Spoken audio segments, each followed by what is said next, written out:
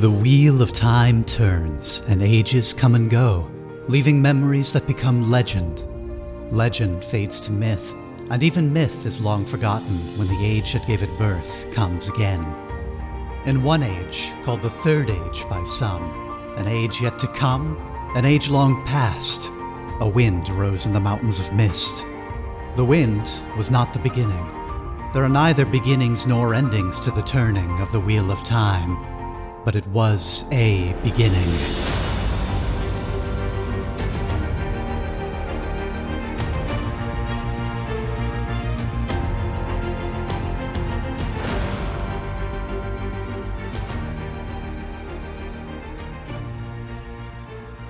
The Wheel of Time turns and podcasts come and go. Welcome to Wattcast, a Wheel of Time book and watch club. We are reading through Robert Jordan's epic fantasy series and watching Amazon's Wheel of Time TV show. I'm Caleb Wimble, and with me are my co-host, Keely Frank. Hello. And returning friend of the show, joining us to talk about the TV show, Nicholas Wicks. Hey, guys. You can find us at wattcast.net and support the show at patreon.com/wattcast. Your support means a lot. Even $2 at the Two Rivers tier helps. Join us on Patreon at the $5 Tar Valen tier, and you'll get access to special bonus episodes coming out on a regular basis. Email us questions, comments, and corrections via contact@wattcast.net with the subject line questions. We will answer those here on the show. Send them in. We'll talk about them.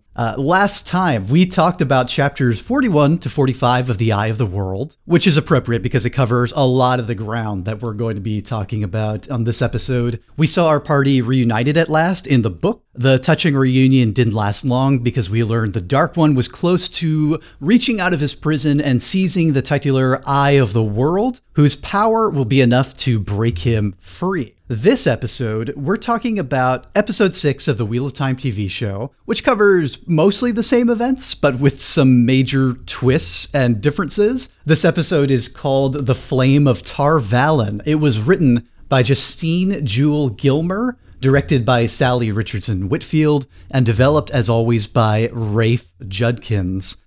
So we opened this episode with a young girl and her father, who are fishers by trade. We haven't met either of these characters yet up till this point. They wake and they go about their day. We learn the young girl can channel. Then someone burns their house down for it because channelers are not tolerated in Tyr, where they live. The father sends the girl away to the White Tower, and we learn she is none other than Siuan Sanche, the present-day Amyrlin Seat and leader of all Aes Sedai. What did y'all think of this opening? Did it take you aback realizing this was where we were going, or did you see the preview last week for this episode so you knew exactly where it was going to take us character-wise? So I didn't see the preview for this next episode, but as soon as she was on camera, I knew who it was just from all the other trailers and stuff with the, I don't know, are they tattoos or something that the Amyrlin Seat has? Oh, yeah. I think those are specific to her culture, it seems, like because her dad has matching ones. It sort of reminded me of like maybe if not Maori then some sort of like South Pacific Islander tattoos maybe. Okay. Yeah, so as soon as I saw that, I was like, "Oh, okay, well like that's who they're showing." And then I was just so surprised at how like well she could use the power being so young, however old she was supposed to be. I assumed like 12, but I couldn't really tell. Yeah, which feeds into Oh, yeah, go ahead, Nick. No, I was going to say, yeah, I thought it was pretty good background on how Siuan got there, because in the books, it's really important that she's from the fishing village. She's known for using all her, like, fishing, analogies and expressions, so I thought it was a good way to introduce the character. Even though from where we are in the book's perspective, we have not met Siuan Sanche, and I'm not even 100% sure we've heard her name in The Eye of the World. Okay, so Nick, you're the one who's most recently read most of the series. Is she yet another person being brought from the Great Hunt back in? Is that where she first shows up in person? Where Siuan shows up in person? Yeah. Is she even... No, I think she... I think they refer to her name. They don't refer to her name in the first book. Is that not true? No, I don't think so. She certainly never shows up, but I don't think anybody even names her. Like, I think we hear the Amyrlin once or twice, maybe. But I'm trying to remember if she even shows up in the Great Hunt, or if they are pulling her all the way from Book 3, The Dragon Reborn. No, I think you're right. I think it is the Great Hunt. It is when, when Moiraine, has this, like, coordinated meeting with her, and yeah, so that must have been in book 2. Although certainly the stuff that we are learning about her and her background and all that, I think we vaguely knew her fishing background. And like you said, she always uses like all these like idioms that are fishing related or about gutting fish or something to do with her dad. But I don't think we saw any scenes of her younger until maybe all the way in New Spring, the prequel, which you haven't read yet. So it's just like we only see the older Amyrlin one, and they bring her into this episode in huge ways. Okay, so Keely, you pointed out the surprising thing of her having so much skill in the power demonstrated already, and her dad even commenting on, oh wow, you're already like untying these knots and everything. He has an amputated left arm, and so he's struggling with the fishing hook setup and all that, and she helps him out with it. And we're learning that it's trouble because they live in Tyr, where channelers are extremely frowned upon, and it's going to get them into trouble if anybody finds out. But the fact that she's doing this delicate thing with the power so quickly, and multiple times last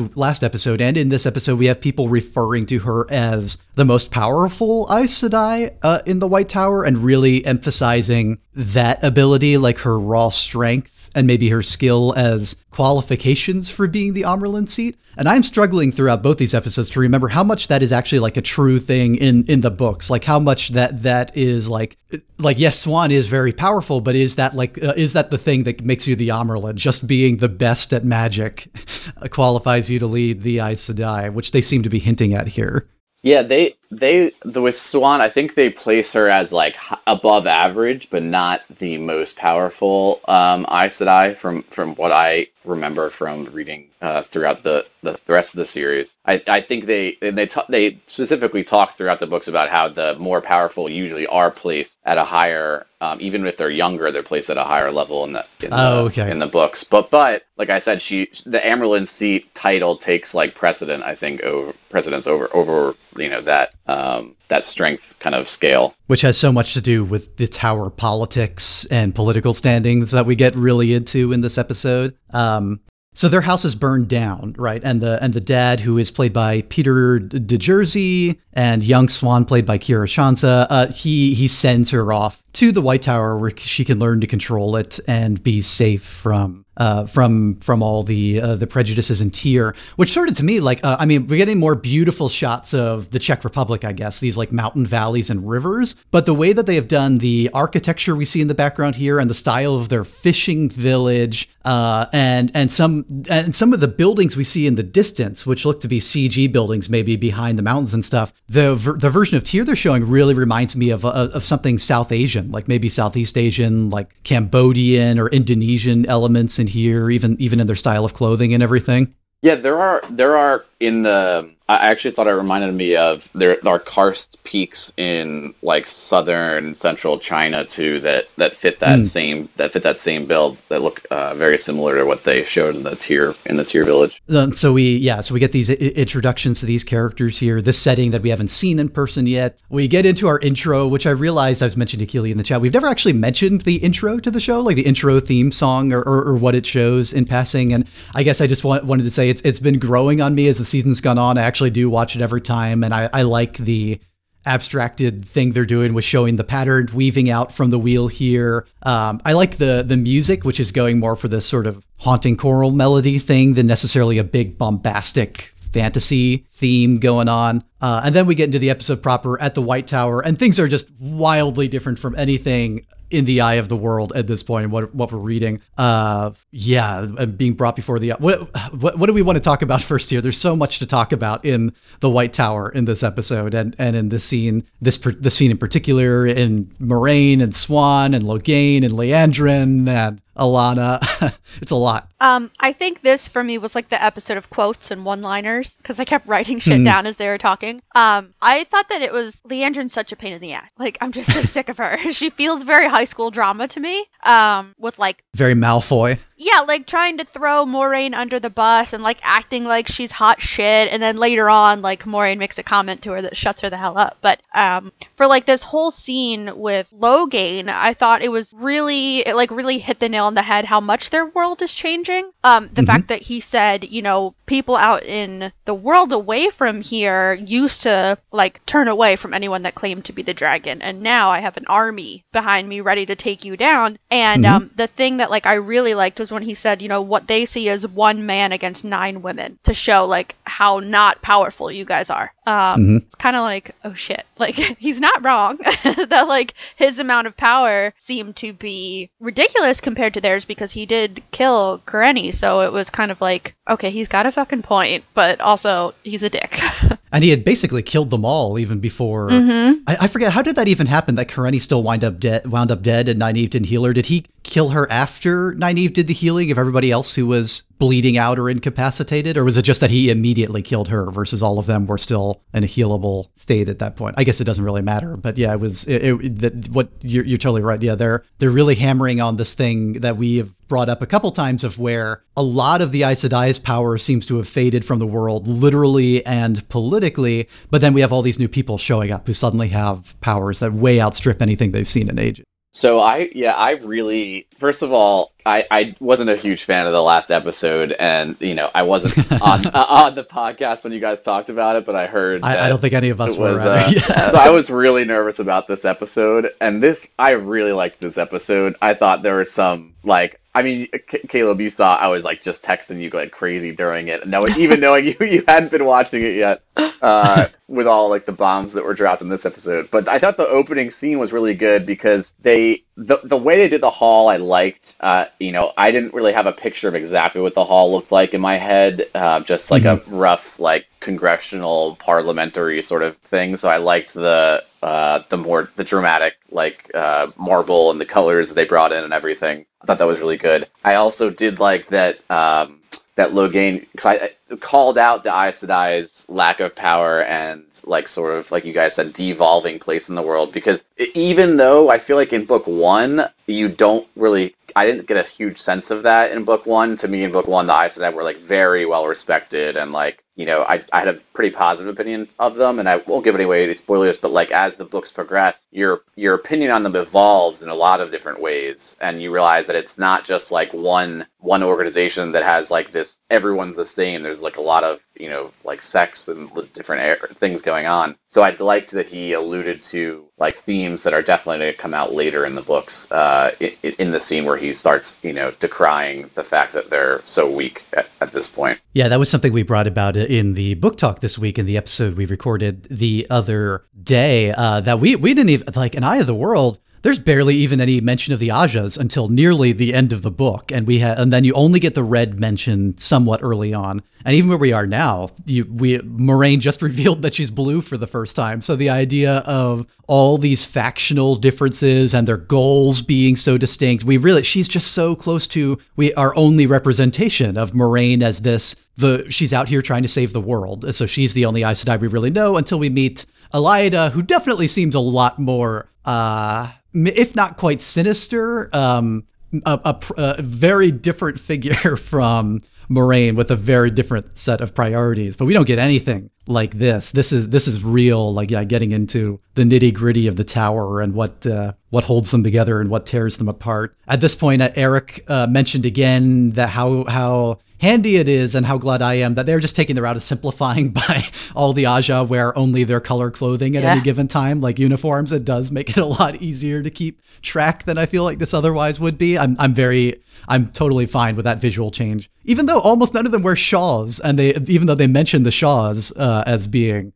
this is like the first time in this episode, right? I think it's the Amerlin mentions like earning your shawl or something, but it must be metaphorical here, symbolic. I liked, on that same note, I actually made a note on my phone last night while we were going through this for a few of the things, and one of them was that I did like the way they dress was cool, and I also like how in the book they focus a lot on how like the greens are like they have multiple warders and they're like, more promiscuous, and that they talk a lot about how their dresses are much more low cut than the others, which was very apparent in the scene with her and Leandrin, with Alana, Leandrin, and Moiraine, where Moiraine and Leandrin's dress are so much more conservative and high neck. Yeah, the fun and games Aja. It's very hard to see at various points why more people wouldn't flock to green than the other one. They seem to be having a much better time of things, in addition to being the battle Aja, I guess. But we do get to know Siuan a little bit in her public face here. Now, this is one of those things where it's been so long since I read these books. I did have mixed feelings about the way that Siuan is, the public face that she's giving here. So she's played by Sophie Okonedo, who we've seen in a lot of TV shows, I think, over the past decade, or at least she feels very familiar. And like just about everyone so far, I thought pretty well cast throughout this episode. I did find her dialogue here, though, where she starts being like, "You dare to challenge me," to Logain personally, and getting really into, I did not write down her exact words, so let's see if I can find the gist of it here to some extent. Oh yeah, she does it for Moiraine as well. And we see in the course of episode why this is a necessary show, why she needs to put on this front with Logain and with Moiraine. But by the same token, she is presenting this version of her ideals and the Aes Sedai centered on her strength, and coming back to, again, on her power and on the right of the Aes Sedai to just trammel over the world and to do whatever they please, and no one dare challenge them, as a might makes right ethos. That, to me, is not something I can ever think of Siuan saying in the books, publicly or not. Like, I tend to think of her as a character who represents the very lofty ideals of the White Tower, and maybe I'm misremembering, even as she shows in The Great Hunt. But I would think of her as giving a much more idealistic, like, we serve the world type speech here. But that's not what she gives. She gives the world better get under our feet and deal with it or else. And that includes you, Logain, and that includes you, Moiraine, kind of speech here. I don't know. So I'd be curious, Keely, what your reaction was to this not ever having met her in any form at all. And then Nick, what your reaction was as somebody who is much more recently familiar with what she's actually like in the books than I am. Yeah, I was not a fan of that whole, like, bow down to me, I'm fucking amazing. It just felt very over the top. And, like, I was taking notes at certain points, and then later on in the episode I was like, like, everything's making sense now. So, like, having no interaction with her, it felt shitty. Like, I don't know why I expected her to not be so arrogant, but it came across as very arrogant. And I guess, like, anytime that someone does have, like, a ridiculous amount of power, if they come across as, like, they know they do, that pisses me off. Like, I don't like that at all. Like, be a little bit humble, please. So I didn't really enjoy that part, but I think it made sense given the context of everything else that happened. But even knowing that, it still feels like, wouldn't they know that's fake? Unless she was like that all the time. Yeah, and I keep coming back to, who was it a couple episodes? Which Sedai was pointing out to us that, Aes Sedai literally means servant of all, and that's supposed to be their guiding mentality, even though, and the irony being that they don't necessarily embody that at this point in the world, but some of them still try to. And maybe I'm clinging to this version of Siuan who privately and publicly does really believe that her main role is as a public servant, essentially. What do you think, Nick? I think she has to put on the mask of, like, the White Tower, and I think she's aware of how the White Tower views itself and how the Aes Sedai view themselves and, like, how they're positioned in the world. But I feel like because of her, this larger mission that she's on, alongside Moiraine, she still has to mask that somehow and present this, like, super strong front. So I think that's kind of how I took her arrogant attitude. Yeah, it totally makes sense to me with regard to Moiraine and with the, like really making a show of dressing her down. I guess it's more the Logain part that I'm reacting to in terms of the face presented to the world. But I do think they're really handling it well with what both of you mentioned, the reveal of her actual relationship with Moiraine, and the fact that nobody can know that they are allies, and more than allies in this case with each other here. But the things with, I think it was the part with Logain that to me just felt downright shitty in terms of the dressing down, but I really like the way that it's handled from the switch that is made with Logain seeming, really spiteful and kind of sexist in his throwback, until we realize a moment later, as Siuan realizes fully, that he's just trying to get them to kill him, to execute him, that he's just looking for the easier out of all this now that they have cut him off. And we transition right from that moment into the thing you mentioned, Keely, the Liandrin throwing Moiraine under the bus after Moiraine and Alanna just stood up for her and being called to task because Moiraine has been missing for like 20 years and nobody's known what she's up to, and she's not sharing her secrets or her information with everyone. So what the hell is she doing, and what is she supposed to be doing? And it's time to call for account, which is... It's interesting that they put all this here in light of what we talked about before, that they don't stop by Tar Valon in the novel, and there's none of this, none of the scene, none of the sequence, none of the sense of what we wondered of. Keely, was it you who brought up, like, well, why doesn't Moiraine go back to the White Tower to confer with her sisters to heal Mat permanently? Yeah. Although we'll get to that. I was very surprised at the degree to which they seem to throw that plot line away in a significant way, and then maybe not at the end of the episode. So many twists here. This is just a twisty, turny episode of surprises from book things. And then we go from the White Tower and the showdown with Liandrin, and Moiraine's going to be held to account tomorrow, or she's going to receive the Amerlin's judgment tomorrow. And then we go to Moiraine meeting with Maigan next at that point, who is the head of the Blue here, who is not that character in the book at this point. She's not the head of the Blue at this point. Maigan is a character from much, much later in the series, with an initially much smaller role, who I think they're folding into whichever character actually was the head of the Blue Ajah at this point in the story, which I don't know, maybe you remember, Nick, or maybe that's too many books ago now. I don't know if they even mentioned it.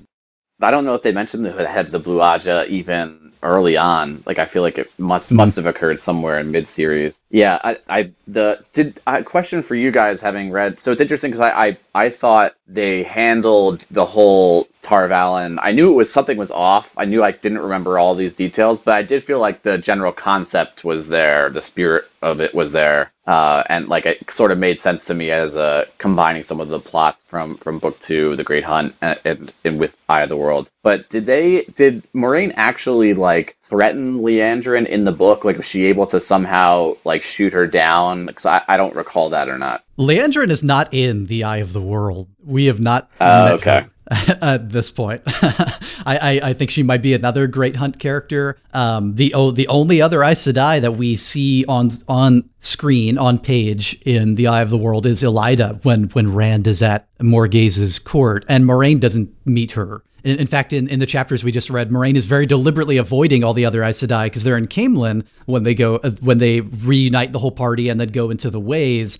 And all the Aes Sedai in Caemlyn are red. There's like 20-something Red Ajah who are there with Logain, who is not gentled yet, and they're taking him on the way to Tar Valon, setting up the Great Hunt event. So yeah, it's a very different dynamic, and both have a really interesting way of handling something we identified as being, I think, for Dan especially, a point of contention in these chapters we read of the everybody gets reunited, and then we just kind of get propelled into Moiraine realizing, oh God, the Eye of the World is in jeopardy. The Dark One is going to break out. We need to get to the Blight right now. Mm-hmm. And I feel like the show kind of has to do the same thing in a different way, since we're in Tar Valon for this part, and finding what seems to be, I think, a pretty good excuse of getting her exiled by the end of the episode. Which I'm not sure is something that ever happens at all in the books. Is it? She gets punished. I'm getting so thrown. Like, she gets punished or verbally admonished is what she gets. Moiraine from Siuan. I think she dresses her down in front of other Aes Sedai, or at least she makes it seem that way. I think in the second book where like she gets but Yeah, I mean that scene just transitioned into her with Swan, and that was just like that's what I was texting you about. It was like blew my mind when she and Swan were having relations, and then there's some Uh-huh. great one-liners there, and Swan says, get on your knees, and I just like gasped and was like was looking around the room, the empty room, and staring at no one and looking for a reaction because it was just such a great revelation. I actually think that that's a really interesting way to approach their relationship too, and it makes kind of more sense because there's always this kind of disconnect between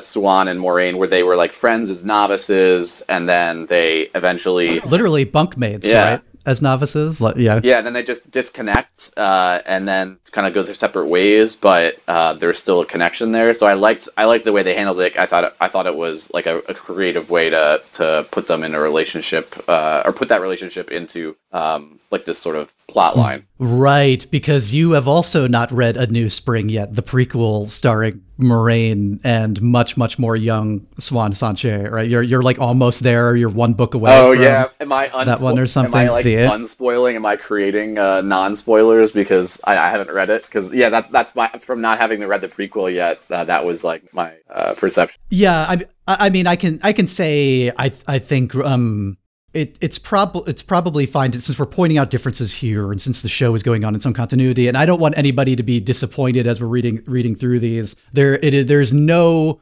sexual or romantic relationship ever made explicit between Swan and Moraine, but a large part of New Spring is concerned. It has to do with the fact that they are way, way, way closer than anybody else realizes, and that they have this sort of secret pact going on, that they are weaving this whole long-term plan together that we get hints of throughout this episode that requires them to pretend like, barely to even know each other in public, and certainly not to be friends. Which also gives meaning to something we were really tilting our heads about the other week with the portrait in episode 5 in Moraine's bedroom, and what the meaning of that was, the strange painting that turns out to be a Terre Angrial. We are jumping through about half the episode, though, I'm realizing, because there is a lot of tension and build up to before that night where they actually meet together. Because there's so many threads here that Moraine is like bustling around Tar Valon, tying up plot threads, addressing outstanding dangers, reuniting the party. She's like going from building to building, meeting the separated members of the party as they're brought together. She has that bath scene with Mygon where they catch up, and doesn't matter much long term because Mygon, once the head of the Blue here, is basically ordering her back to the tower, and Moraine knows that she can't do that because she's on a secret mission that she can't tell Mygon about. So what's she going to do? That's a problem. She can't be stuck in the White Tower. She has to deal with her charges, one of whom is the Dragon Reborn. They go to, I guess one of Moraine's little birds finally comes through, and she does know that Rand and Mat are in the city, which was something we were like last time, like, okay, Moraine's got the spy network everywhere. How does she not seem to know anything that's going on here? Turns out she does. She was just late getting here, I guess, and she arrives. And we get a scene that all of us loved in the book of the addressing and healing of Mat from the dagger, sort of, and the moment where he lashes out and tries to kill Moraine with the dagger. And we talked about they did the scene a little bit differently here, but we talked about like this perfect shot set up in the book where Mat goes right to her neck and she doesn't even flinch because she knows that Lan is like right there and grabs his arm at the last possible second here. We've got her dressing down Rand for hiding all of this, and she recognizes immediately that it's not channeling. That's the problem with Mat. We're ending that misdirection at this point. Mat is not a channeler as far as we know. So here we get the Shatter Logoth dagger. Thoughts on this scene coming into place here and all this finally happening? Yeah, I really liked it. I liked the way that they changed it for the show with the whatever it's called coming out of Mat, and then like trying to force itself down her throat to be like, take her over. I thought was so freaking gross and creepy. Visual. Yeah, it reminded me a lot of that scene that I'm like hella traumatized from in Little Nemo, the cartoon movie, where the king is like swallowed up by the giant like oil thing or whatever the hell it was. I thought that was great, and I also this was the first time that I really felt like this Rand matches the book Rand, because the book Rand is an idiot and we can't stand him, and he's like, he just reads very young, and this was the first time when Moiraine was like, what the hell is wrong with you? Like, he's gonna die because you're being a dumb shit. Like, thank you for pointing that out, because he clearly is struggling.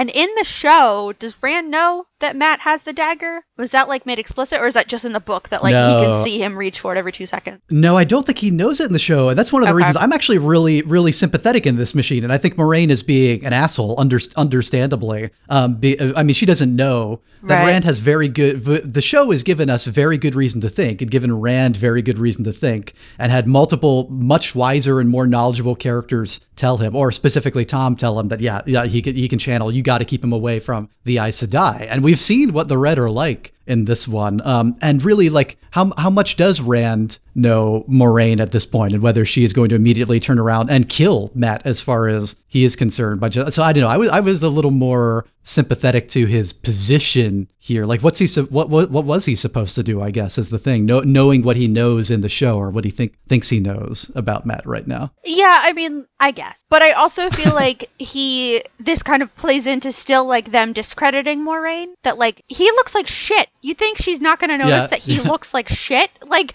how much is not talking about it doing anything?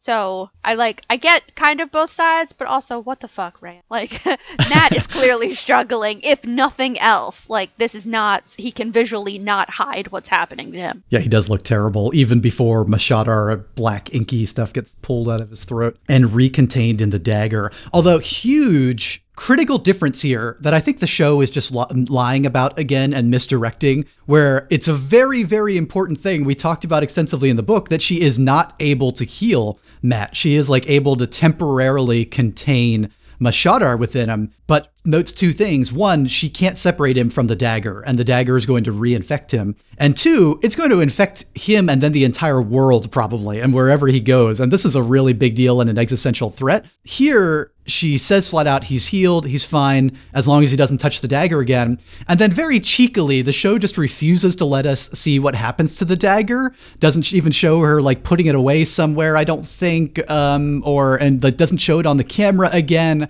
I thought this was cheating a good bit in terms of misdirection and trying to make the audience think that this is resolved when it's clearly not going to be, I think. And it's for a jump surprise at the end of the episode. What did you all think about this?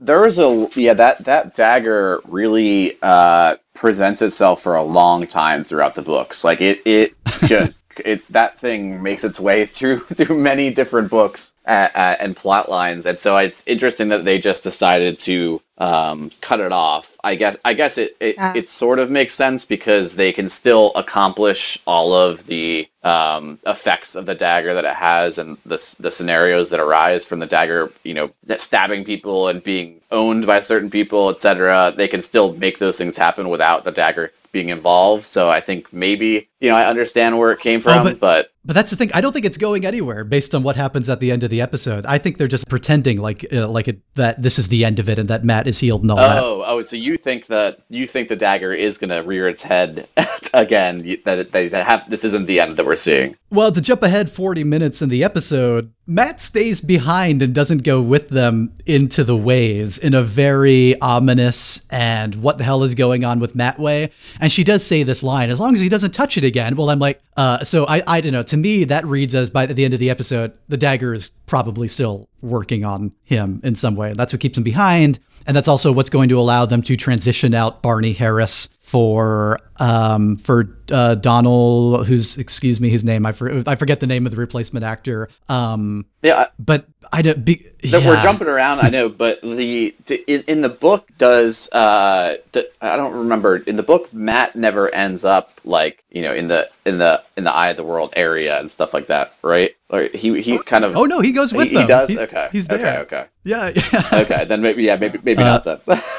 Well, I don't know, like, was it, I forget who it was, maybe it was Dan, that was saying that they thought, like, maybe they would make Matt so kind of fucked up that they could transition to the new actor and be just, like, play it off as, like, oh, his voice changed because of the dagger. But I think the only thing that they show is that, like, the bad shit gets put back in the dagger and it hits the ground, and then, like, Lan comes out of nowhere and, like, throws a pillowcase over it. It's like, that's kind of the end, like, we don't see it again, so we never actually see if Lan has it, or if Moiraine has it, or if Matt was able to, like, get it back or whatever, because she says, like, you know, he's fine as long as it doesn't go near it again, because he's still, there's so much, like, darkness in him that it'll just be drawn to it. So it's very, like, you know, just whatever you do, keep Boromir away from the ring, because it'll fuck him up. So, yeah, I kind of felt that way too, that, like, as soon as it closed, as soon as they kept him out, I was like, is this the end of Barney Harris? I was, like, so sad of it, because he does such a great job. But yeah, I agree with you that I think that they're setting us up to think that things are fine, and clearly they're not. Well,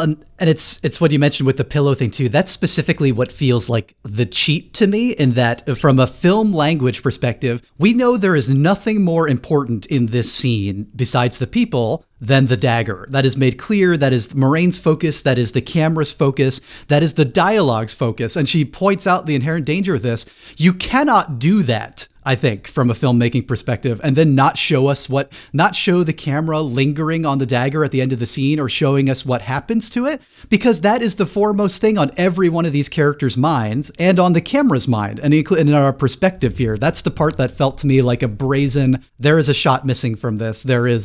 You have to show the dagger lying on the ground, which that wouldn't make sense. No, they're not going to leave it there, right? So you have to show who picks the dagger up, who carefully slides it into their cloak, whether that's Lan or holding it for Moiraine, or Moiraine, like, lifting up with air and wrapping it in something. That is missing. That feels like a cheat. I don't want to belabor the point too much, but that was one of those filmmaking moments that I'm like, you can't do that. That's not allowed. Yeah. You're cheating the perspective of the scene here, and pretending the audience isn't going to notice. Well, and that just plays into, like, if it happens off camera, it didn't happen. So the whole thing, we talked about how many times with Tom that, like, he died off camera, that he didn't fucking die. Like, so something happened with the dagger off camera, dagger's still here. Like, we'll find out later, Tom will show up with the dagger. That led us into, like, that you know, the next scenes they heal Perrin as well, right? Which was they, like, talk about healing Perrin and what his, like, wolfy characters are characteristics are coming from a little bit. But it also brings in alongside, actually, I felt like the dagger in my mind was a lot more glorious than the sort of, like, pocket knife that it ended up being in the episode. But my bigger disappointment with misrepresentations are Loial just popping up again, and you guys talked about this in your last episode, but just continue to be vastly disappointed every time Loial comes on screen. I just, like, shake my head, and I'm like, God, how did they do this? Yeah. I at some point I'm hoping maybe I'll just get used to it and just accept that's how it's got to be. Maybe they'll change things in season 2. I don't know. But we do get the scene with Perrin and Egwene. This was something I mentioned off air to you, Keely, that I found confusing, and it didn't seem to go anywhere. Is that Moiraine? She can't lie, but she deceives Egwene into thinking that she doesn't know where Rand and Matt are at this point, which seemed like a real dick move to me and unnecessary given in the course of the episode. I wasn't really sure what her game is here. I think you suggested maybe she's just trying to make sure she knows everything that's going on before and that everybody's okay before letting everybody reunite here. Though I did feel the contradiction in Moiraine just has this dressing down of Rand for, why wouldn't you go seeking out help about this? And then she comes and finds out what is going on with Perrin, and she's like, you must not tell anyone about this. Don't like, keep this a sworn secret. If any other Aes Sedai find out, Perrin is probably fucked. Make sure that this is just between you and me. So it's like, well, when you're not here, Moiraine, how is anybody supposed to know what the right way is to handle things or what they're supposed to be doing? But I did like the scene and the reveal of her understanding of what's going on with Perrin, which I felt like similar to her reaction in the book. And they are again muddying the waters, and in terms of now it's time for us to, now that we're done suggesting that Matt could be the Dragon Reborn, even though he still might kind of be, now it's time to suggest that Perrin could be the Dragon Reborn, and that we don't know what form his power is going that the Dragon Reborn's power is going to take. It could take presumably even the form of being a wolf brother, she's suggesting here. And then the point where I was just like, what? Excuse me? Was when she suggests that, is it this scene that she suggests the Dragon Reborn soul could be split into all 5 of them, and that it might all 5 be the Dragon Reborn? And that was the moment where I was like, okay, show. If you are just doing all this to try to confuse book readers and misdirect people who've never seen or read any of this before, this feels like a bit much to me. It feels like over the top. I feel like we have enough with the possibility that it's any one of them, unless that is going to be the huge change of what it's leading up to, that all 5 are the Dragon Reborn. Yeah. I don't know. I was just like, I know I'm getting so hung up on lore stuff and book differences here in a way, but this episode was just so much twisting and turning in that sense that I didn't know what to think. That whole thing kind of felt to me like, oh, okay, those are like the kids are just the Horcruxes. Like he just split his fucking powers so that it's across, how many people. But one thing I forgot to mention is that Master Gil is in the show, like because he's the guy that tells Moiraine and Lan that that's the room. Because I saw the name pop up and I was like, hold on, what does that say? Because we were bummed that Master Gil plays such a big role in the books and not in the show. So he is in the show for like 2 seconds and then, no dialogue. This was the first time that I like really, really loved Egwene because Moiraine comes in and she's like, oh, we can fucking heal his back. He won't even have scars. You'll never know. And then Egwene's like, yeah, emotional scars, you dumb bitch. And I was like, thank you.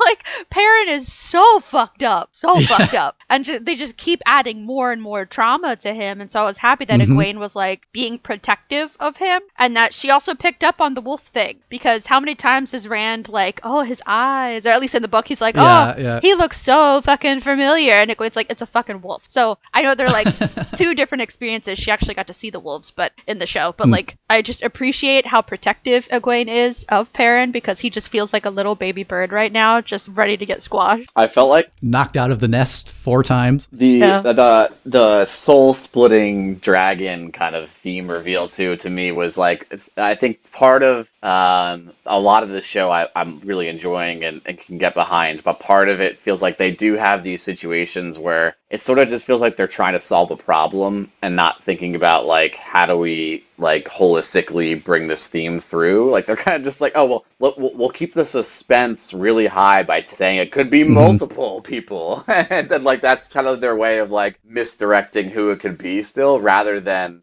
let's keep pushing the characters one way or another, or introducing different parts of their powers, so to speak, to the show. So to me, I wasn't a big fan of that, and it feels like it occurs in more than one example too. There's much we don't know of the Dragon Reborn, according to Moiraine in this scene. So we'll see if that's true. And it ends with her technically telling the truth to Egwene, like I mentioned, that, I have lots of people watching to see when they come to the city, and I have it on good authority they're okay. But Egwene's like, but you'll tell me if as soon as you find them. And I forget what Moiraine says to not technically lie about it.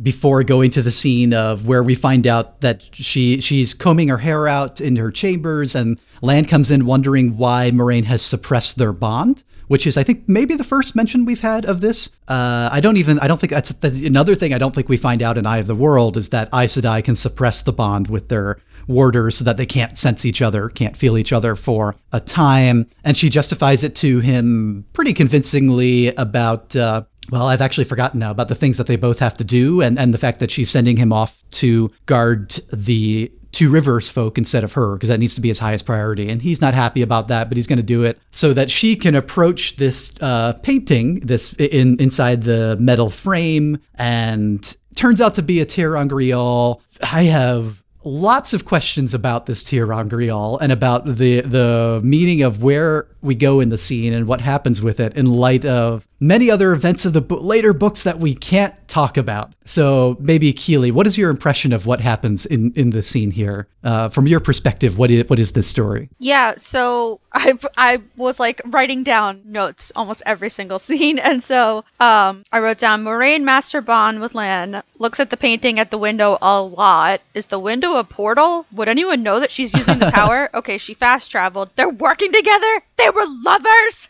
Like just kind of like getting more and more hype the whole time.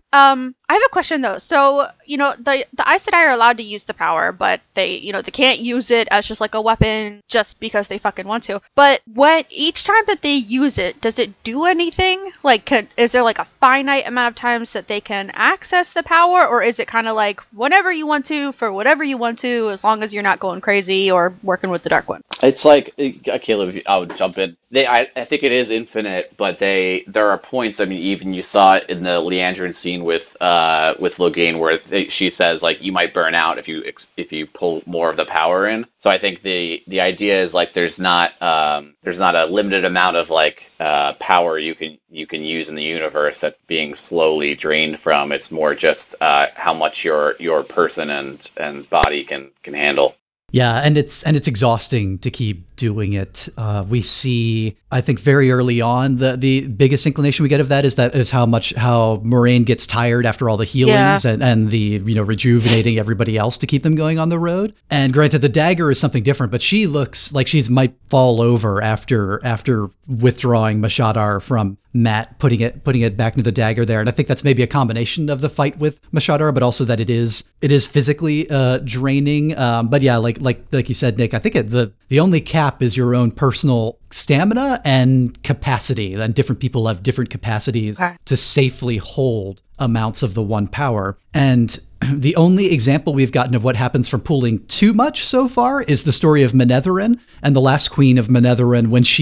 When her husband, the king, dies on the battlefield, she draws in enough of the one power to blow herself up in a nuclear flame, essentially, that wipes out the entire Trolloc armies and the old kingdom of Manetheren. And we kind of see the scene you mentioned with Leandra and Nick, where they're visualizing it by her face almost starting to crack apart with light coming through pores, looking like she might literally explode if she takes any more at that scene trying to fight Logain. So I think they're setting us up for that to happen eventually. Although that is very... I was just wondering, so like the different, I said however many colors there are, because I feel like every time I learn all the colors, then they show wearing additional fucking colors. But so I was wondering, like, okay, so it made Moiraine really exhausted to kind of heal everyone or like take their fatigue away. And then I noticed she doesn't heal Perrin's back. She's the yellow will. So I was wondering, like, so the yellow then potentially wouldn't get drained from healing someone the way that a blue would. The blue wouldn't necessarily get drained making portals to be like spies compared to like another color, because she has been using the power a fucking lot lately. And it seems like even, the end when she opens the way gate, she breathes a little heavy, but she's like, all right, let's fucking go. So I would just like, I guess I'm just having a hard time kind of tracking like how they use the power and in what ways they can or can't and what it does to them physically. It's just like, I don't know if that's just,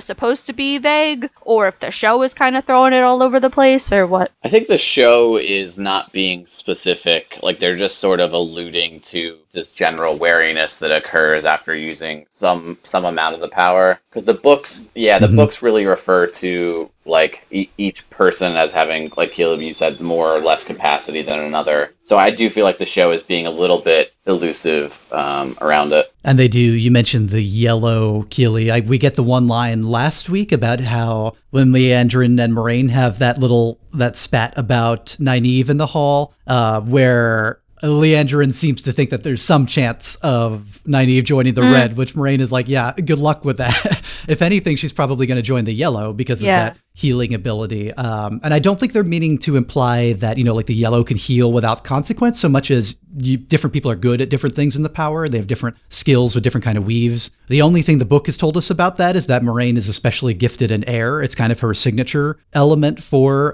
air, and like why the way that she weaves it together for wind and for the whirlpool and for lightning and stuff, bringing in other elements like water and fire in those, but that different Aes Sedai will have different things that they are more skilled at, both in terms of the elements and in terms of their general combining healing abilities.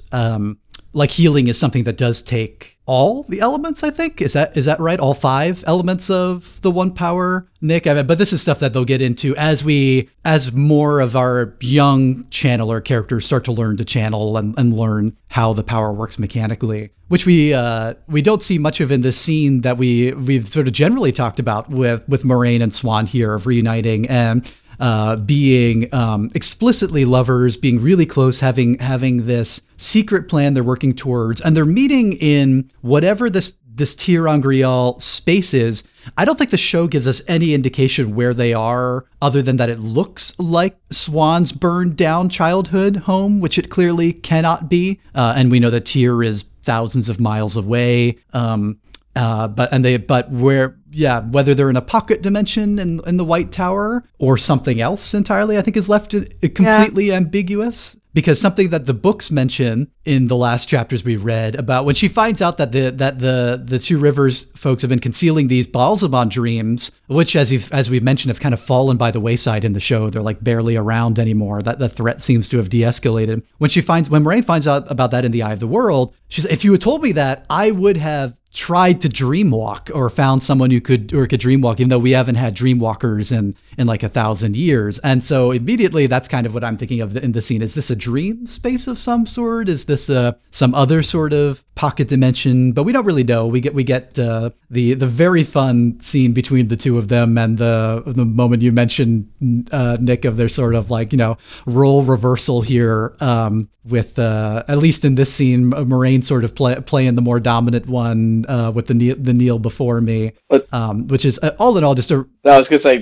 such a great scene, just so much fun. I thought it was like great because in the parts of the books I'm reading, they talk about like the Atheon Meir sea folk wedding vows, which just not going to reveal any spoilers, but like they say, the person who's the more powerful one in public must be the one who's less powerful in private. And so I thought that was a cool connection that I made with that, because clearly Moiraine is so in this relationship. And I guess this is the scene where they talk about all the new dragon possibilities from before. Yeah, I had a question though. So one of them says something about being stilled. Is that the same as being gentled, but like the female version? Yep. Okay. Yeah, we've got to have different gender terms for them because it's that kind of world. So have they explained like when they would ever do that? Like why would they take ability to access the power away from female?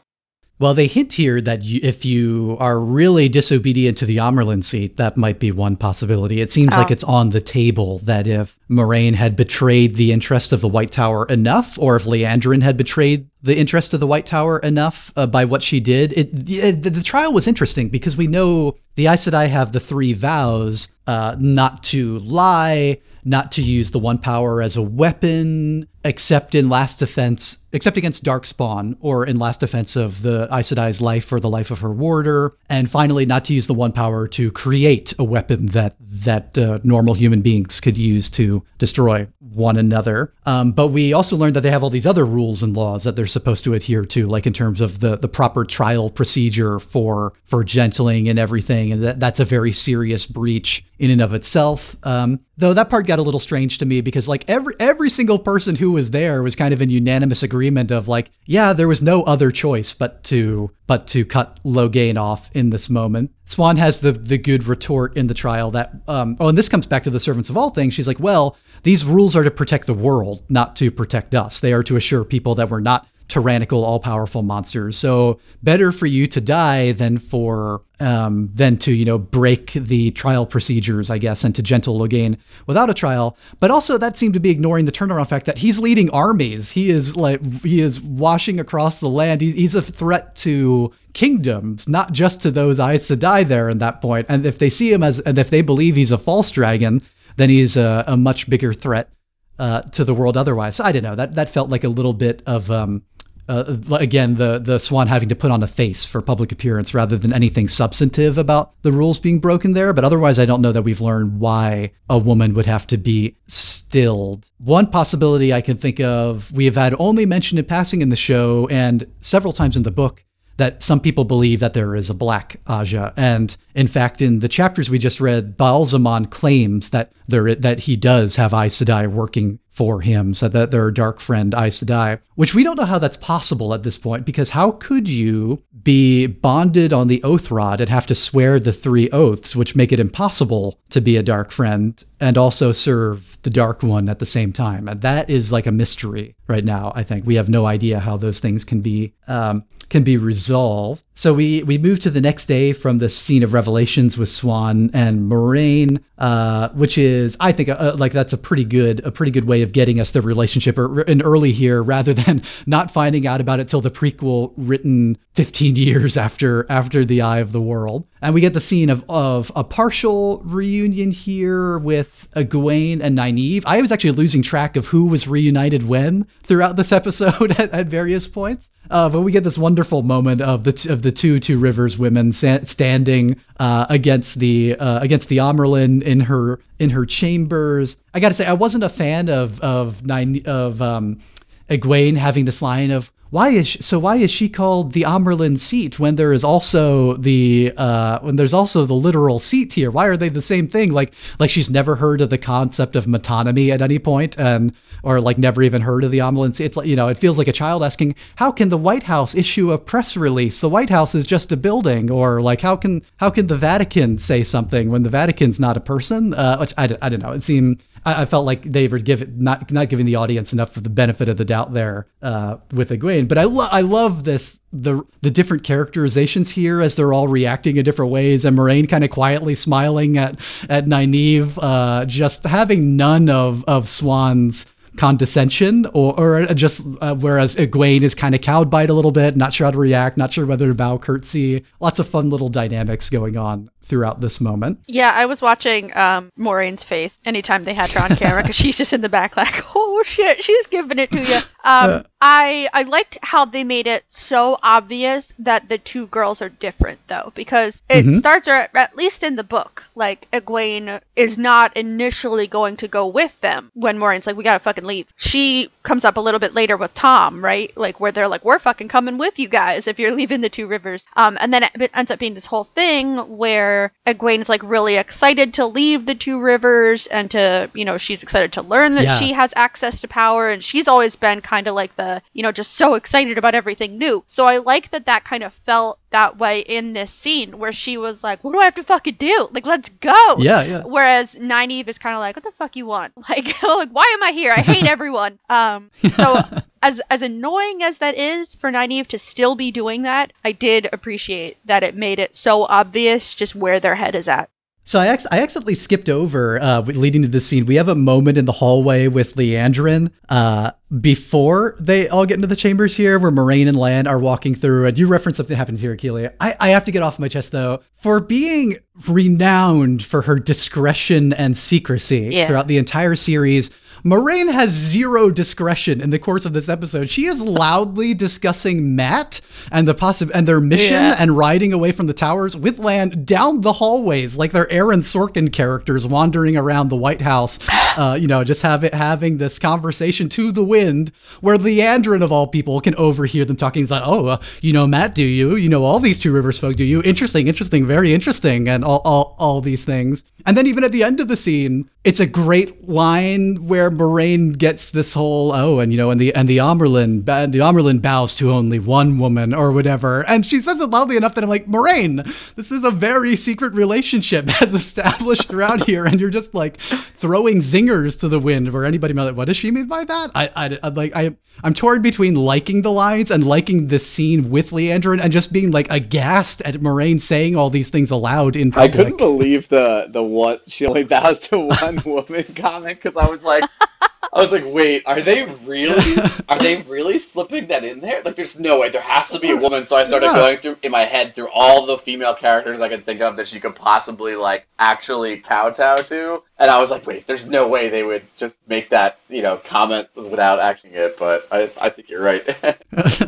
Yeah, I really liked, it does feel out of character for Moiraine to like get in Liandrin's face like that, but I did kind of like that it like took her down a notch. It's like, haha, fuck you, you're not perfect, you fake man hating bitch. Like, I really liked that because she was trying. It leads up to that. Yeah, she was trying to be like, oh, I know who your fucking people are. It's like, just fuck off. But I have to say, like, living and working in the DC area and taking public transit, living and working in Philly, taking public transit, you would be fucking shocked at the shit that people talk about in public, that they just assume true. because I'm surrounded by people, no one's listening. I listen to everything people say in public, and people talk about shit they should not talk about. So I wasn't entirely like, oh my god, like she fucked up by talking loud. And it's like, okay, obviously it makes sense not to do that. Like, if you've got massive secrets about, what could potentially go against the one known bad guy in the world, maybe don't fucking talk about it, if you're not in your room. Yeah. But it also secret's so big, she has to accept exile not to disclose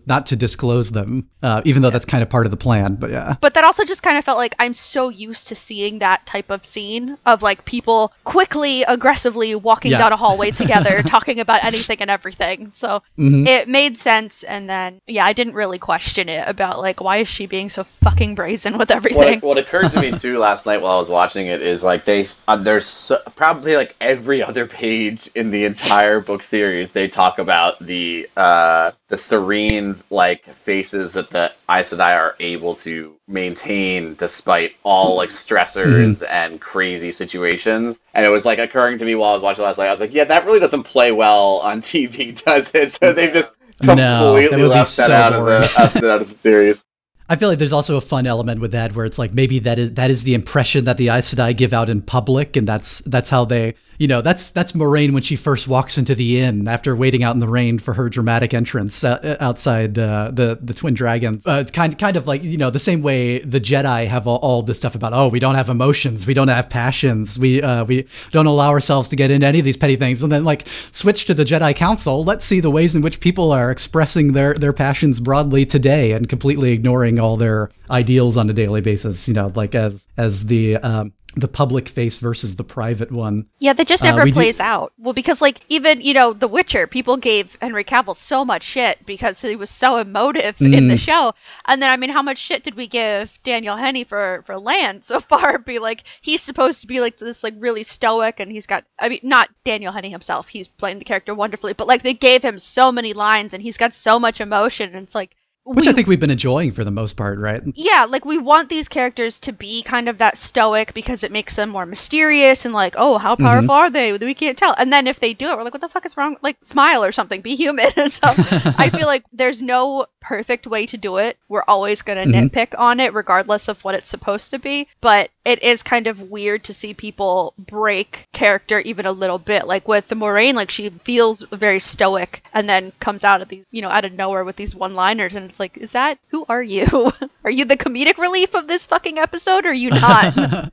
It is cool to see her. I feel like she is being pushed to her limits in a lot of ways in this episode, and these a lot of big emotional scenes that for me work way better than what we were frustrated with the final scene of the last episode, with the long funeral sequence and the Lan's the chest thumping and the Lan screaming in grief for ages, and Moiraine tearing up there. That just went on so long and seemed so hard to connect to because we weren't sure what the show wanted us to make of all that, other than just show like, being a long scene of really raw grief expressed publicly. Whereas I thought this scene of Moiraine's exile worked a lot better in that regard of when she has to publicly accept her punishment per plan. She's the one who tells Siuan in private that you need to banish me. Like, I need to get out of the White Tower. The Blues are going to keep me here. We've got to go take care of the Eye of the World, for even maybe less clear reasons here than in the novel. Actually, they swapped this around. This is a pretty big change.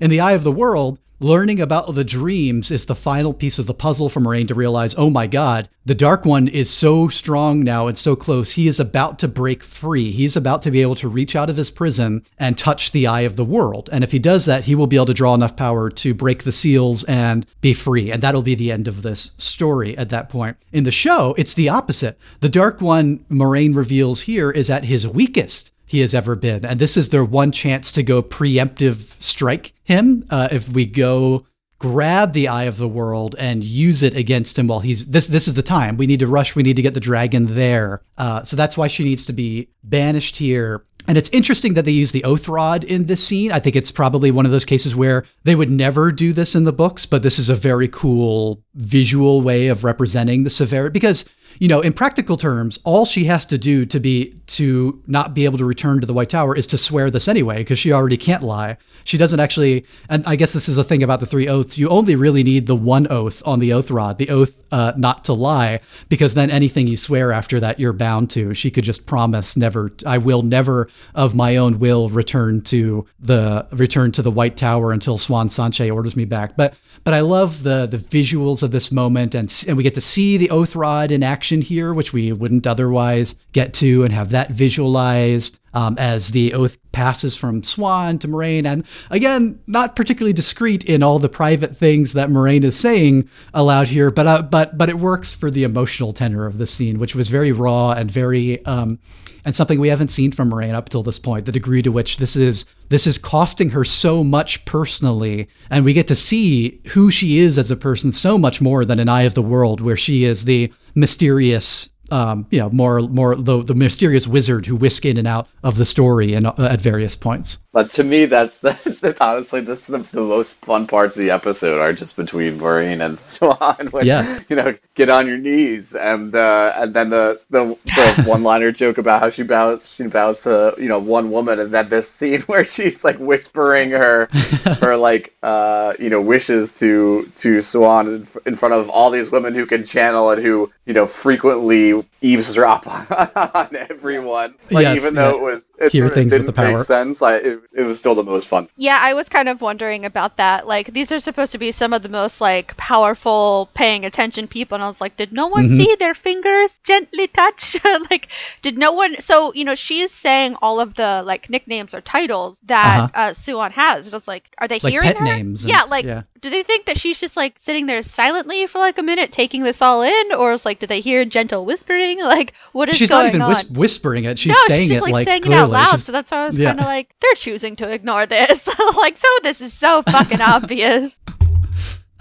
But the end result is that Moiraine is going to have to leave the tower, so this is good impetus to get us out of here. We've seen her make plans with Loial at this point, though I think somebody who hadn't read the book would have no idea what she's making plans with him about for the Waygates. And this episode does surprisingly little to explain what the hell the gates are, where they're from, what they're going to do. Presumably all that is being shunted to episode 7, the second of the penultimate episode of this season. Loial here does not seem even fractionally as terrified or against this plan as he is in Eye of the World, which, the Eye of the World does to establish how dangerous the ways are and how bad an idea this is, that they're going to take the shortcut to Fal Dara. But the last couple, I don't want to skim past. Continuing that emotional arc of how big a sacrifice this is for Moiraine, as she's leaving the tower and all the other sisters are having to turn their backs on her, like really giving this finality, and just you're seeing the sisterhood that she feels with the ones who aren't her enemies here, with Alana's face as she passes by, and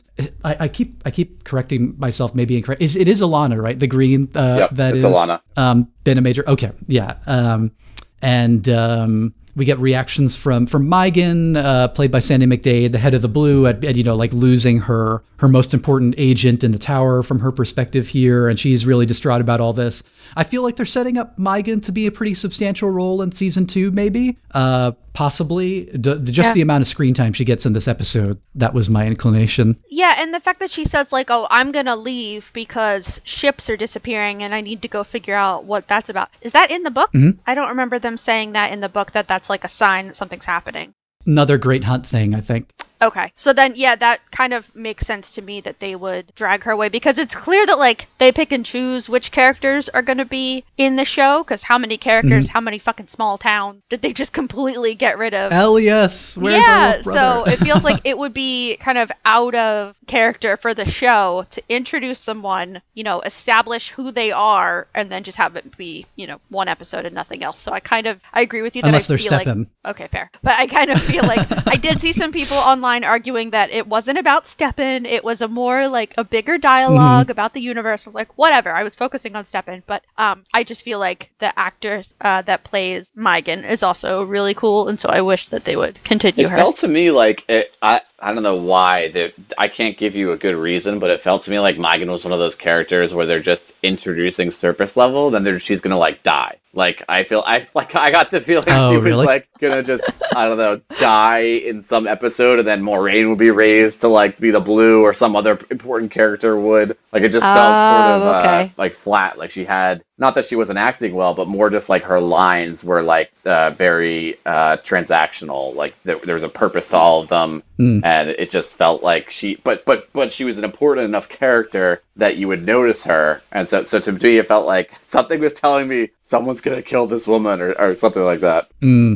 Oh yeah, I could see that being the case. And since she is somebody who is kind of in a nebulous zone of being a combination of multiple book characters, it feels like we really can't know for sure. Yeah, like maybe I don't know, maybe the Black Aja or something get in, and she's like their first victim, or something like that. But then, yeah, like you said, that led to the Waygate scene, which I was a little disappointed that they didn't, because in the book they go through like the city of Camelin, right, and they like find this basement Waygate, which I actually thought could have presented a lot of fun like plot scenes they could have set up in the future episodes too, with the Waygates, versus having them out in the field in this like big open area. Because I felt like it could have introduced a lot of fun scenes of like creeping around, trying to learn more about the city, and get a lot more of the settings that they wanted to get in there, rather than having it kind of right out in the field.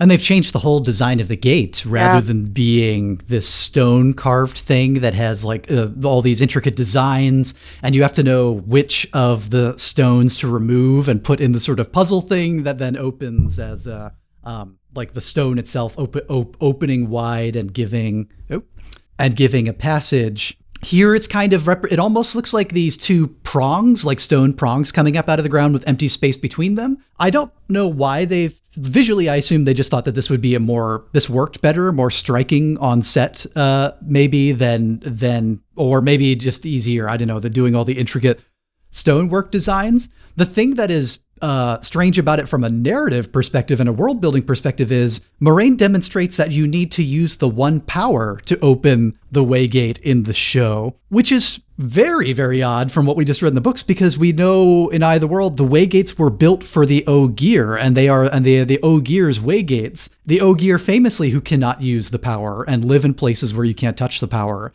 and the gates were right outside the settings, and they're the only ones who can navigate them. So why? And it seems like that's still true. They need Loial to help them navigate the ways, because only Ogier can navigate the ways, the signs in there, and the language and the written song, I guess, for how you're supposed to find your way through these twisting passages. But the fact that you need the power to use them makes it seem like, well, what good were these ever to the Ogier, or what is their connection to it? I don't know. Maybe they'll have a justification for that next time. As to why they can't... Oh, go ahead. I was going to say, as to why they can't take the horses through the Waygate in this version, I assume that is entirely justified by budgetary problems and the difficulties of getting horses on a green screen in shots, or wrangling them indoors. That's my guess for why, because Moraine has a line about horses cannot survive the ways, or something like that.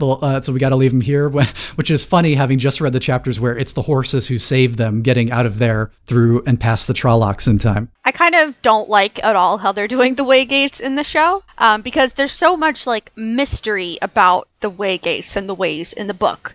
Where like only really Moraine and Loial know what they are, or have any knowledge that they exist. And now the way that they're doing it here, it's like, so does everyone just accept that there's this big fucking statue in the middle of the field? Like, do they know what that is and assume no one can use it anymore, that it's like a sign of the past? How does Moraine know that all you have to do is go up and fucking open it like a portal and it's totally fine? Like, there's just so many parts to it that I'm like, I hate that it's just like a big fucking statue in the field. And then in the in the book, they know that they're being followed by Trollocs and shit, or that like Trollocs are in, because there's like scratches on the Waygates, because they're like stone thing. These are fucking massive. How are they going to do that in, how are they going to show that there's something on them in the ways, unless they're just going to insert like these more giant fucking pillars with like a handprint scratch or something. Like, it doesn't fit what I built in my brain, and it's pissing me off. Well, do we really get to see much of inside? I thought we only get like the tiniest glimpse of a dark space inside Yeah. the Wiggins. Did I No. miss like seeing what the No, they corridors showed look the like? inside, which I thought was pretty cool. I did think it was kind of accurate. In my head, it was more like in that scene in the Squid Games where they had like all those stairs going up everywhere, except like black version of Yeah, that. yeah. That's what I was picturing in my head. Escher Yeah. architecture. Yeah, We were but- talking about the But last I episode. think yeah. it was cool the part they did show. But I think what we need to remember is that we should not be surprised at how disappointed we are with it because it relates to the loyal character. So if the ways are related to loyal and loyal is disappointing, that's probably the most reason why. I assume they're going to be we'll probably get the history of the ways in the ways, right? Because they have a long long walk now to do, and they'll be talking a lot about what these places are as we're going through them next episode.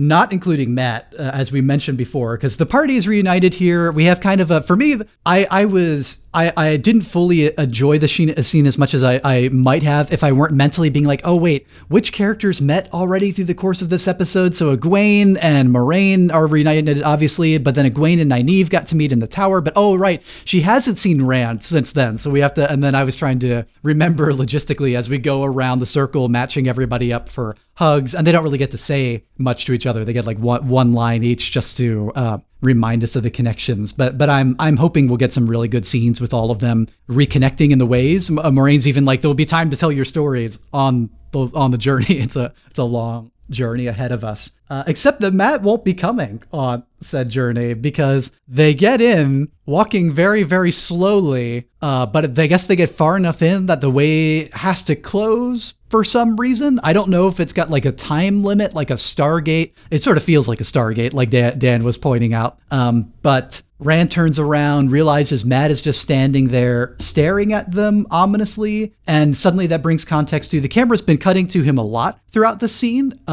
which I did not really think anything of until that moment because I thought it was just, this is the first time Matt has been himself as far as we know in a good while. But it turns out it's something else going on here.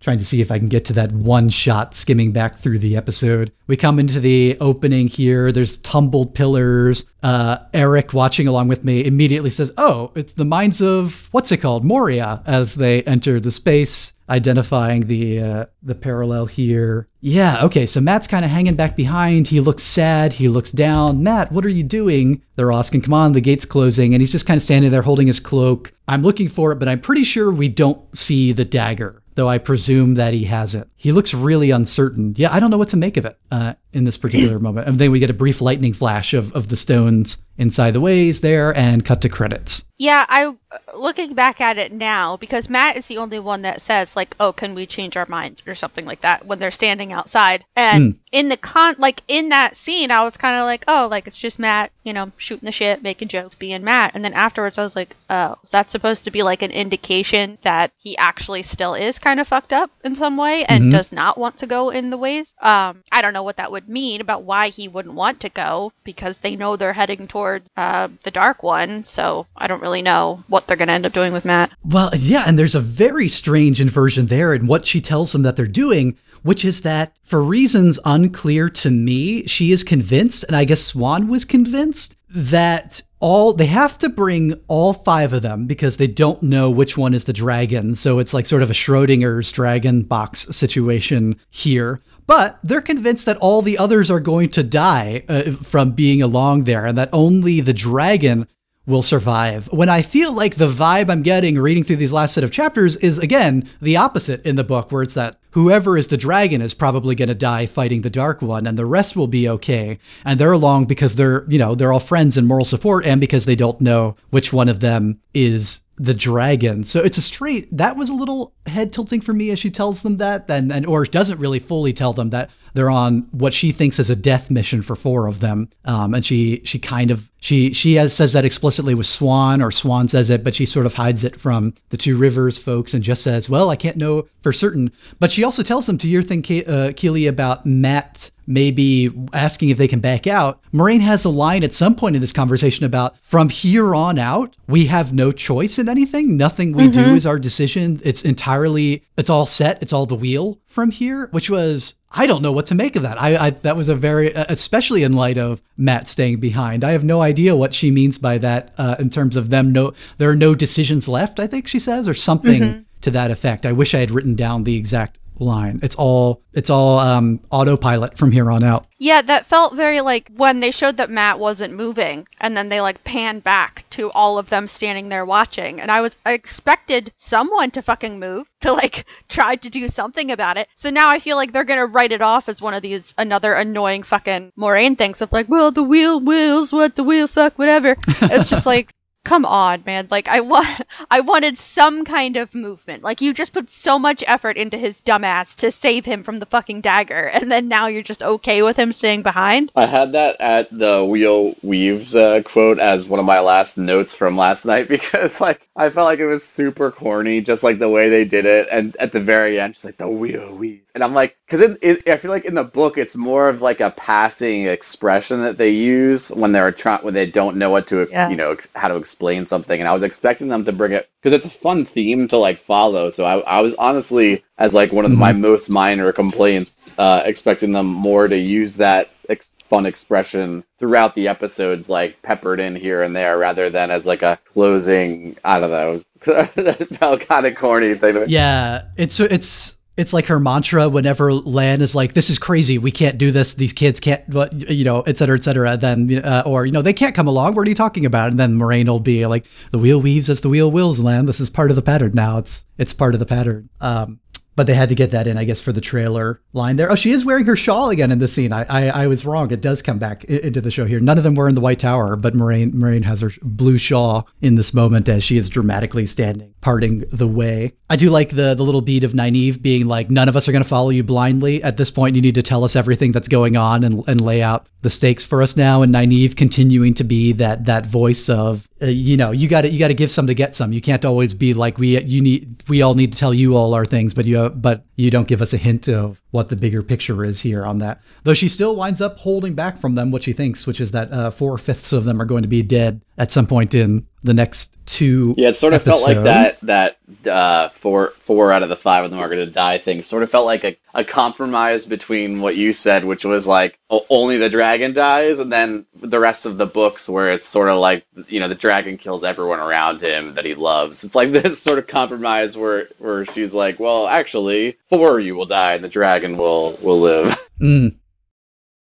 Because one component we don't have in the show, not having Elaida, is we haven't had Rand's moment of prophecy of being surrounded by death and dying and chaos around him. And wherever he goes, people are going to die all around him. Or actually any of the specific Ta'veren moments for any of them other than Loyal passing and saying it. Because we also don't have Min. Of all the characters we have not had introduced this season, there's no Min. And she's like our main source of important prophecies related to each of them and related to the stuff she sees around Matt, which seems like it'd be really relevant here in this moment, the things that she saw about him early on. Which, to be fair, Jordan in the book, we've talked about this as one of those things where he threw so many things early on in the story that have not been reminded to us in the audience or reinforced throughout the course of this enormous novel. And Min's visions are maybe one of those things that are ultra relevant to these last few chapters or last couple of episodes, and they have not come up again much in the book since then. And in the show, not at all. We've had no visions surrounding each of these characters, and the dreams have kind of gone by the wayside. I assume they'll be back next episode.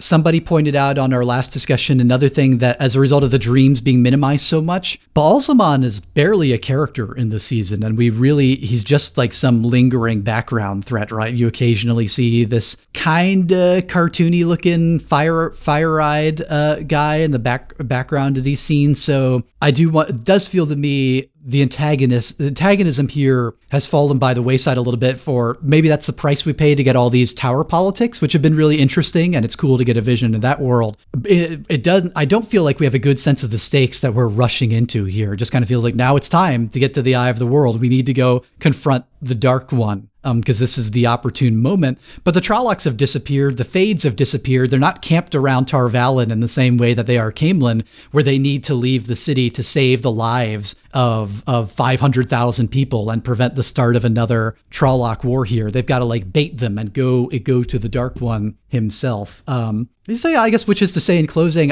this was an episode where it's like, I was up a roller coaster ride every scene with twists and turns, unexpected changes and additions and things from the next book or from the prequel book all being brought into here, and moments I really love and others that I was really baffled by. I had the most, I think, I enjoyed it and definitely had the most mixed feelings on this one, I think, of any of the episodes so far, where I'm like ready to be like, okay, well, if you stick the landing, I'll accept everything going on here. I'm here for the grand finale. I think it's going to be really cool to see what the ways look like and if they capture the horror of those sequences in the novel pretty well. What do you two think about how you're feeling about this episode, the show so far, and going into our set of finale episodes here? Yeah, I'm also had mixed feelings about it. I do have a question. So they said Siuan was having dreams, though. So is she actually having dreams about Ba'alzamon the same way that Mat and them are, or is she really having a vision? I don't remember the specifics of the scene well enough. You said Nick? Siuan's having dreams, you said? Oh, I don't remember. Did they say that in the episode last night they did? Yeah, when she's talking to Moiraine, she said, I've been having dreams. The same dream over and over, that he's at the eye of the world and he's weak. Her actual dialogue is like pretty fucking confusing because at one point she says he's weak and another point she says he's really fucking strong, so I'm not entirely sure. Yeah. But yeah, she said she's having dreams of him. And Moiraine freaked the fuck out when the boys were. But she was just like, okay. So that's why I wonder, like, she's used the word dream, but is it a vision? Yeah, I don't, because also, like, in the books they talk about, I think in the first one too, they talk about how, like, everyone starts having these, like, bad dreams in certain places where the Dark One touches more, so maybe it's an allusion to that. I don't know, that's a good question. She does bring up on the prophecy front, was this the first time in that scene with the two of them that they explicitly mention that Moiraine and Siuan were there when an old Aes Sedai named Gitara Moroso had a foretelling so powerful that she knew the dragon is born. Like right this minute, it just happened. It's like, you know, a behold the angel like appearing to the very kind of moment. And then she was such a big and shocking vision that she keeled over dead after giving that foretelling. So these were the only two who witnessed it. And I assume that was the lead into the dreams discussion. I am looking back over and remembering now. Oh, right.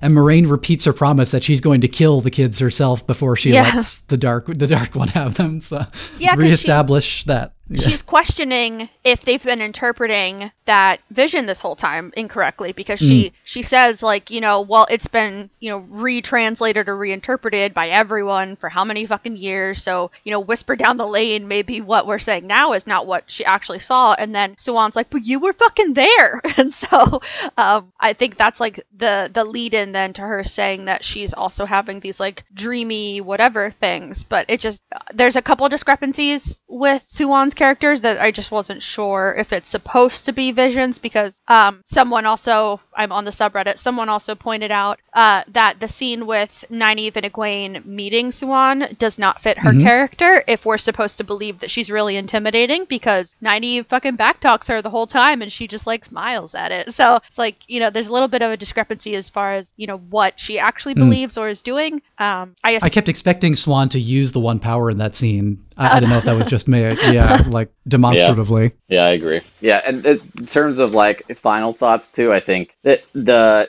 I think the series is turning out to be fun for me as like someone who read the books and like expecting it. I don't know how actual television viewers are and whether or not they're too excited about it though, just because I feel like there are lots of things that we're picking apart that I think even if we hadn't read the books are a little bit unfortunate. So yeah, I guess I to me it's like it's a fun series to watch, and I'm glad we get the chance to see it. But there are some disappointments along the way. Right, and for the people who haven't read the books, you know, there are some advantages too, in that they're probably not particularly upset about Loial's lack of makeup or costume or size or or camera work highlighting there. It's such an interesting thing they have to thread with this show of being appealing to a fan base that is large, but not large enough that you can just cater the entire time, and you've got to update the storyways. You got to tell something that people are going to be able to follow if they haven't read the books. So I'm I'm pretty impressed overall with their handling of that task, I think. And I think that they are, however I feel about any of the individual decisions, I get a sense of there is a lot of thoughtfulness going into every decision and every episode and the way that they are choosing to weave this story in and the mysteries they're presenting and what's changing. And I don't know how much is that because I've never been in recent years this plugged into a show like where I'm reading articles that you're sending me, Keely, or the Ask Me Anythings with the director, or looking in the X-Ray bonus content and thinking about it every week and talking with y'all every week and picking it apart in these really discrete ways. But the flip side of being so nitpicky about everything is that it's giving me such an appreciation for how much work has gone into deciding all of this and into putting all this together, building this world and putting it on screen, which one way or another, however it turns out, I have really enjoyed seeing it come to life in that way. And especially for, we've harped again and again on how good these actors are and how well cast and how cool it is having like the faces to put to all of that visually here. So next time, as a reminder, we'll be reading chapters 46 to 53 of The Eye of the World, the last 8 chapters of the book. And then we'll be watching next Thursday in our time, episode 7 of the show, our second to last TV episode. It's hard to believe we're already there and leading right up to our holiday break. This episode of Wattcast was produced by yours truly. You can find me on Twitter and Instagram at Caleb Wimble. Keely, where can people find you? On Twitter and Instagram at Keely_Reed. Nick, thanks so much for joining us again. It's awesome having you on every time, and hopefully we'll get to have you back at least for the finale or around that time. We need to talk about the end of the show and the end of the season once we get there, right? Yeah, thanks a lot, guys. I appreciate you allowing me to jump on and nerd out about Moiraine Swan.